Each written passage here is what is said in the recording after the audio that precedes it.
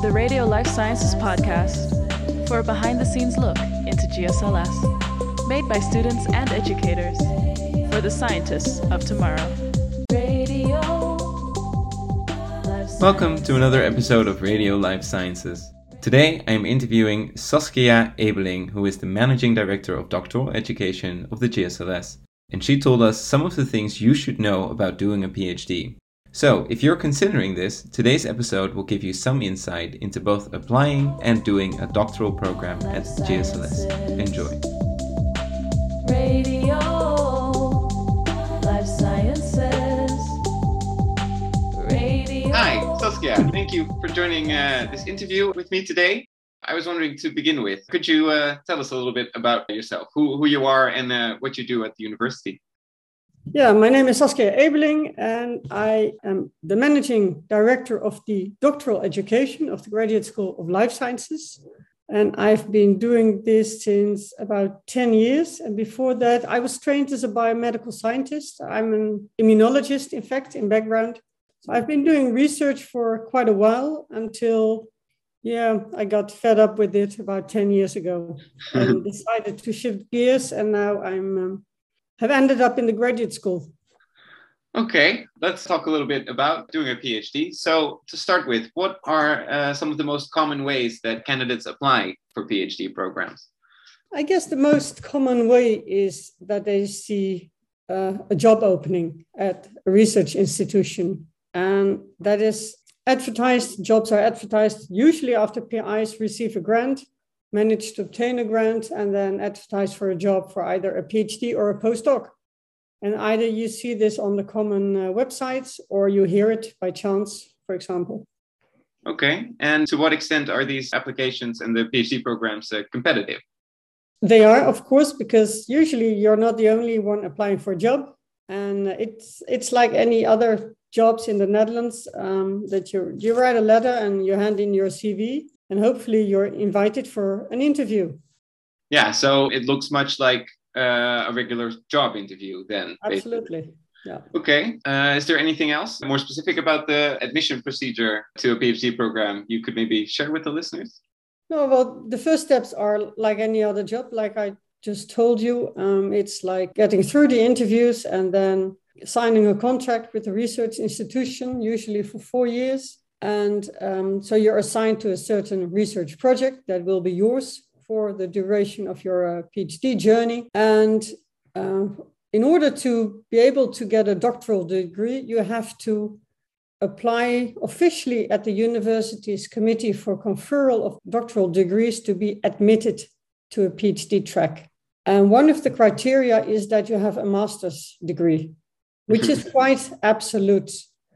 And you do this application through registration in our PhD registration system, which is called My PhD. And there you also apply for entrance into one of our graduate schools. So in our case, the Graduate School of Life Sciences. And you also apply for entrance to a particular PhD program that fits your research topic.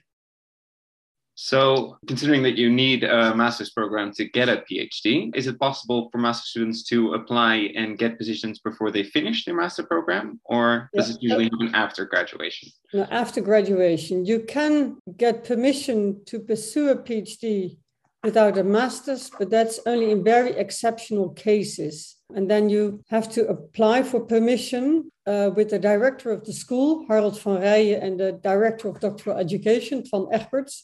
And they will interview you and especially your promoter why you're fit to pursue a PhD, even if you don't have a master's degree. And then it will advise the dean to admit you or not. And are the PhD programs also connected to the master programs of the GSLS? Are they on the same topics, or do they really stand apart from the master? No, most of them are on the same topics. And they usually have the same names even. So they include like environmental biology, for which we have both a master's and PhD programs. The same is for drug innovation, epidemiology, infection and immunity, medical imaging. So most of the master's programs have corresponding PhD programs. And probably the master students are already familiar with that because when they do a research project, they're usually supervised by a PhD candidate in that particular PhD program. The only exceptions are the master's program, Bio-Inspired Innovation and Science and Business Management.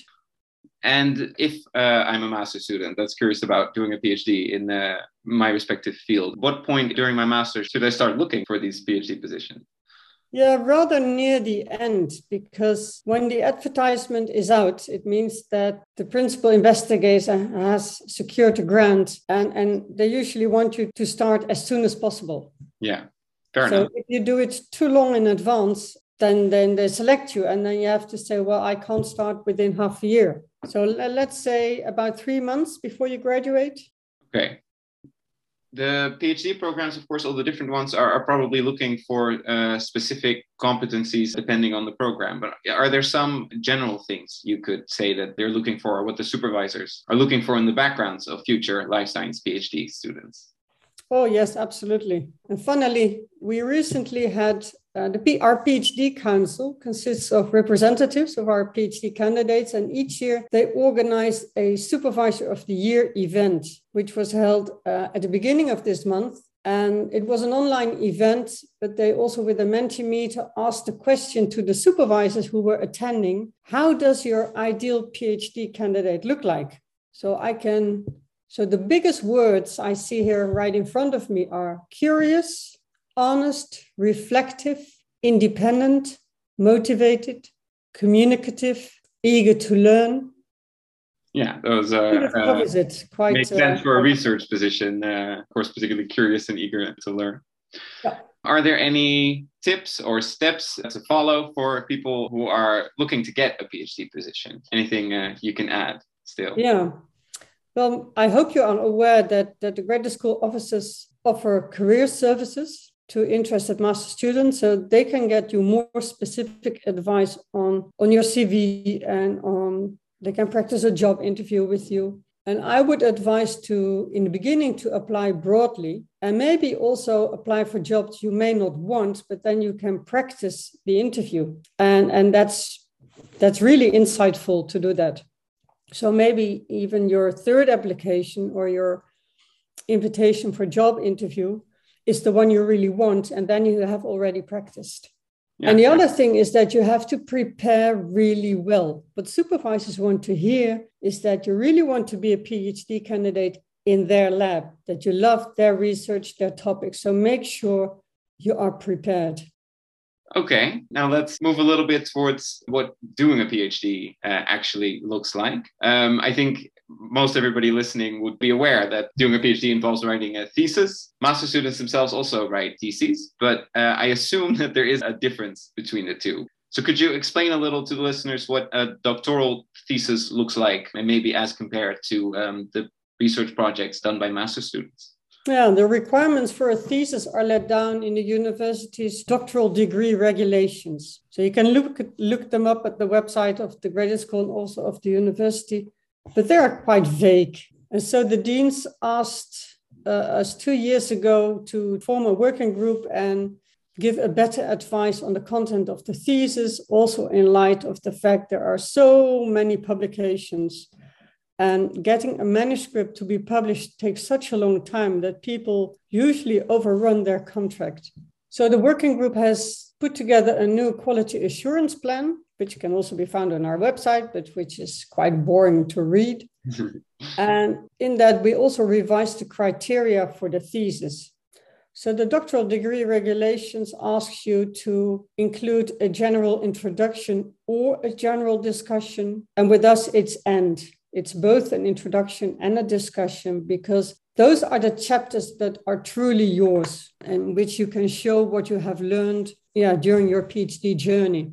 And in addition to the introduction and discussion, there should be 3 research chapters in which you have gone through the whole scientific cycle, like observation, phrasing questions, designing experiments, getting the results, discussing the results in light of literature, and back and forth again. And the guideline is 3 of those chapters, but that's a guideline. If your promoter thinks that, let's say, 2 chapters are enough because they're really big chapters and you have really contributed to it a lot, then that could be sufficient as well. In general, the reading committee that will judge the manuscript usually agrees on the quality of a thesis. Then they know a good one when they see one without counting chapters. And you can also add a research chapter in which you're, for example, not the first author, but then you should explain what your own exact contribution is. Like if you're third author on a very big Cell paper, I mean, it could be that the chunk of work that you did is large enough and of a good quality to be included in the manuscript. And maybe you even have some additional data that didn't make it to the paper, but you can add it to the chapter in your thesis. But this is new for everybody. So we are going to communicate that by, the beginning of 2022. So for our listeners, that would be, it would broadly apply to them if they want to do a PhD. Yes, certainly. Okay. What are some of the other activities that PhD candidates are expected to do? Depending on your institution, that could be teaching. Many of them working in a lab do supervise master students in a research project. Your students are probably familiar with that. And in some institutions, they're also involved in teaching of bachelor students. So that could be giving a lecture or leading a working group, activities like that. And I think doing research and teaching, and of course, taking courses, developing yourself during your PhD. Because to us, a PhD is more than delivering a thesis. We aim to deliver a person that has impact in science and society, is an independent thinker, is critical, has developed leadership skills, is able to communicate. Yeah, good that you mentioned it, because the next question is going to be what sort of training is offered to the PhD candidate. So what sort of courses? And if you could, how does the PhD competence model play into it? The PhD competence model defines some competence areas that are relevant for PhDs. So at the center is, of course, research skills and knowledge. There's responsible conduct of research, communication, teaching, personal effectiveness, leadership and management. And there's one more that I just forgot. And the activities that we expect PhD candidates to take part in also include attending workshops, seminars, courses, lectures, presenting posters or oral presentations at symposia. So it's quite a broad range in activities. And if you're kind of lucky, your topic fits within a PhD program. So you find your community of PhD candidates there and other PIs that will organize symposia and lectures and masterclasses. You can also find, of course, courses within the PhD Core Center of the Graduate School of Life Sciences, which are for free for our PhD candidates. And of course, there are lots of training and courses offered outside Utrecht that could also be very relevant. And what is relevant is determined by you, by what you need for your research project or for your personal development. Okay. Yeah, you mentioned it just now. What's the function of the PhD Center? When did it start and what is its mission for the PhD candidate? Yeah, it started in 2015, actually as a project to see, because PhDs until that time had a small budget to attend courses wherever they liked, but we heard that many were not aware of that they had the budget, and we didn't know which courses they took and what the quality of the courses were. Like other universities, we decided to organize it ourselves, so we could keep an eye on the quality and also interact with the PhD candidates on what the need was for particular courses. So we started in 2015, and then the competence model was established together with the other university medical centers in 2017. So that allows you to structure courses in different competencies on, depending on what you need. It was developed, you mentioned, with the other university medical centers as well across the country. Yeah, they use the same competence model. Okay. Yeah. If there are any, what types of courses are suggested for the PhD students? Or is it really, as you mentioned, to find what specifically works for you? Yeah, the latter is the case. For that, we have a self-assessment form that gives you some questions to answer, and you should pick, let's say, 2 courses per year to focus on. You can't do everything, but just You are the driver of your own development. So you decide, and often it's of course, in a conversation with your supervisor, what is best for you, both in personal development, but also in scientific skills. And we offer the courses in the course center and in the PhD programs, of course, but also the different institutions also have sets of workshops, training for all employees. So the university has the development guide with also some particular courses for PhD candidates, like Manage Your Supervisor, which is a very relevant course. And UMC Utrecht has, for example, ULearn is also a set of courses that are attractive and meant for employees to follow. So use the self-assessment form, discuss it with your supervisor. And my first focus would be, as a PhD candidate, to work on a good working relationship with your supervisor, because that's really key to a successful PhD track.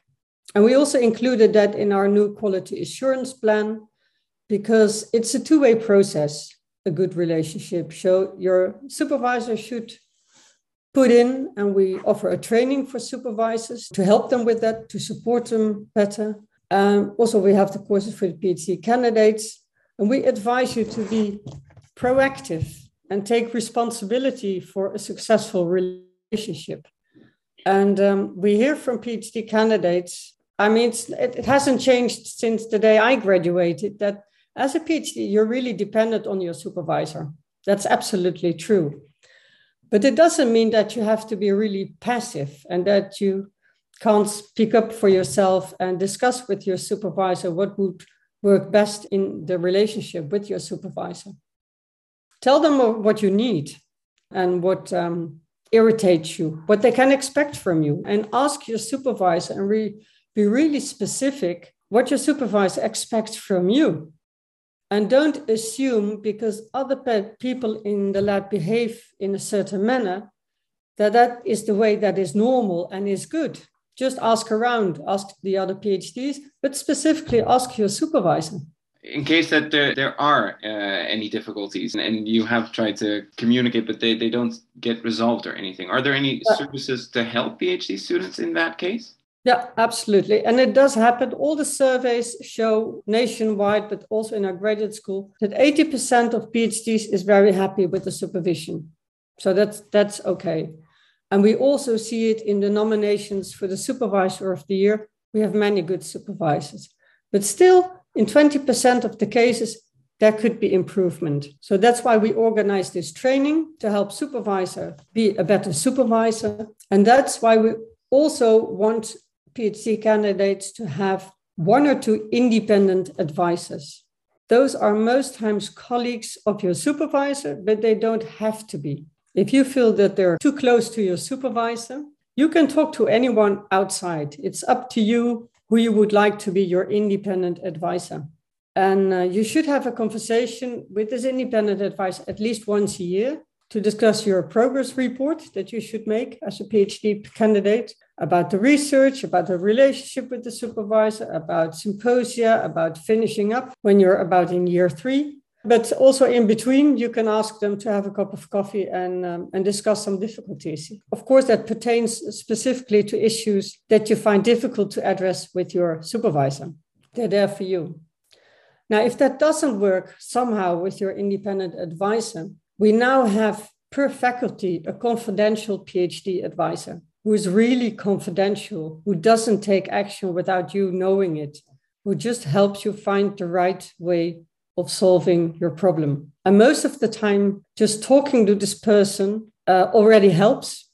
Yeah, and there are a lot of other confidential counselor for inappropriate behavior at the university, for scientific misconduct. There is the staff welfare service, bedrijfsmaatschappelijk werk. We have a dedicated PhD psychologist, but we hope you never end up there. We hope that you can find some help, let's say at a lower level. And that's why it's so important to communicate well with your supervisor, because it can prevent a lot of stress and waste of energy. Going back to the courses for a second, how many PhD students make use of the courses in the PhD Center? Yeah, like we only offer them for free since 2019, so numbers are still increasing. We have 1,800 PhD candidates. And I think this year, which is of course a bit weird due to COVID, about half of them attended the course. As far as I know, the most common duration of a PhD project is 4 years. But you mentioned earlier already that it's not uncommon to run into delays, if I heard that correctly. What are some of the reasons that happens? Ooh. A project never goes like you intended it when you started out or when your supervisor designed it. It always goes wrong. When you're on a bad track, you always stop too late because you're hopeful that it will work out in the end. So it's a matter of planning. And also the deans asked the working group to find some remedies against it. And now it is decided that 1 year before the end of the contract, you need to put together a completion plan to make sure there's a manuscript ready for the reading committee by the end of the contract. And I think it will also help that we don't ask for accepted publications in peer-reviewed journals. Of course, it is everybody's aim. And if there is time, of course, you should try and do that because it is part of the scientific cycle. But it causes a lot of delay. And many of PhDs will leave academia at certain point because simply there isn't enough space for everybody to pursue an academic career. Yeah, at a job like mine, you don't need publications anymore. You do need a PhD, but you don't need publications. Is it possible for PhD students that they do part of their PhD abroad or some courses abroad, or is it all done at one research group here in Utrecht? Well, most of the times, yes, it's done in Utrecht all the time. But if your supervisor has a collaboration with another lab, like for instance, Heidelberg, and they have a technology running that you need to, they can agree that you go to that lab and learn it and do your specific experiments there. And it also happens with, especially with international PhDs, they call this a sandwich PhD, that they start in Utrecht, then they go home for another 2 years, for example, and do the last year in Utrecht again. It does happen. Yeah. Now, going back to what you mentioned in the previous questions, that most people end up leaving academia. So I have a very practical question then for you. What are the advantages of doing a PhD, particularly if you're not planning on staying in academia? Oh, there are many. Maybe if you go apply for a job in a really different field, you have to explain it to people, but it means you're able to do time management, project management, work under stress, collaborate with people, give feedback, analyze your data, give presentations, which are all skills that are very useful in a lot of jobs. Communicate well, give presentations, write up your data, write reviews maybe. So it's a kind of degree for a certain personal development, that you're independent, that you have developed leadership skills because you have also supervised students. And maybe you should articulate that when you apply for a job completely different from science. Yeah, so you do develop a much broader skill set than just the particular research that you... Oh, absolutely. You go through a very steep learning curve is our experience. So now I'd like to ask some questions of you personally. Hey. You've already mentioned it a little bit about your personal background, but how did you end up at the PhD Center? Well, like I told you, about 10 years ago, I decided to leave science because I didn't find fulfillment anymore in doing science. And actually, I didn't quite know what else was there. That's why we are organizing career services, because we don't want people to be completely unaware of what is outside academic life. But at that time, I didn't know what was there. And already at that time, the strategic theme, Life Sciences of Utrecht University, came into existence. At least the 3 faculties, science, veterinary medicine, and UMC already worked together in the areas of research and education and knowledge valorization. And they were looking for a project manager. And I thought that was an excellent opportunity to stay in life sciences and at the same time learn how it worked, research strategy, and what type of education we were offering, because actually I didn't know. Mm-hmm. And I thought, well, it also gives me an opportunity to enlarge my network of people. So that worked out. And when I started, we didn't have PhD programs yet. We had started with the graduate schools by organizing the master domain. And then there was a a kind of a plan to develop the PhD program. So we started doing that. And after the programs, we started to organize the PhD Core Center. And now we're focusing on the supervisors and more events for PhDs. So gradually, I ended up in a job that didn't exist when I started this. What do you like most about this job? Well, I like working in this life sciences ecosystem that we have in Utrecht, which is maybe the biggest in Europe and the most complete and complex. And we do fascinating research, so it's fun to be part of that. To educate young people is nice, and also to fix the problems in the schools that I had encountered myself when I was a PhD candidate. And I think those problems just cause a waste of energy and stress, which is not necessary for people. Nice. So to stimulate it, to develop themselves is fun to see. And within the school, we have an excellent team, and I like the teamwork. So yeah, that's the fun part of the job. What are the fun things you do outside of the job? Outside of the job, I love culture. I like going to classical concerts, and I even play since December, since COVID, a bit of a piano, or I try to do it. And I like nature. I like to go outside and walk and hike. And I love sports, also outside. I run, I skate, I play golf. So yeah. Very busy. I bike, yeah. Yeah, is there any final advice you would like to give to the listeners? Be proactive in anything what you do. Don't assume things like how you think you should behave or how you think the people around you expect from you. Check it with them and check with yourself if that's the way you want to be. So be proactive, ask for advice, and follow your heart and use your brain. And everybody has a heart, and your students all have brains. So that shouldn't be too difficult.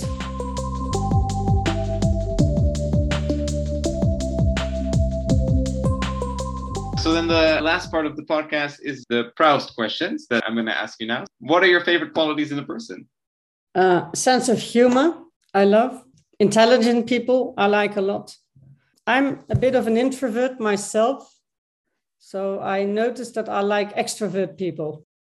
Extrovert and cheerful, yes. And what do you dislike the most? Not necessarily about a person. I guess that would be dishonesty. Yeah. How would you define success? That's not an easy question. I can imagine. How is success? It's well, for me, it's not like being on top of the mountain or earning a lot of money.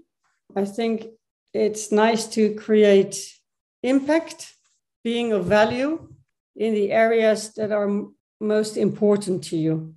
So it's about quality of life, quality of work. And what defines the quality is, depends on you, of course. Yeah. What's your motto?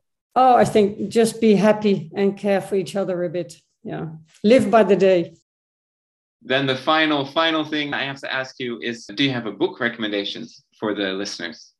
Oh, there are so many good books out there and not enough time to read them. I like historical novels. There's a great one from a writer from Estonia, Jan Kros. I read it in Dutch, of course. It's Between Three Plagues, if that is the correct English translation. There's another one from, I think it was a Belgian author, Jan van Aken, De Ommegang. And there's a bunch of young female authors in the Netherlands, like Marieke Lucas Reineveld, Maartje Wortel, Amy Koopman. Yeah, too many to mention. Thank you very much for talking to me today. You're welcome. It was a pleasure for me. Thank you. Thank you.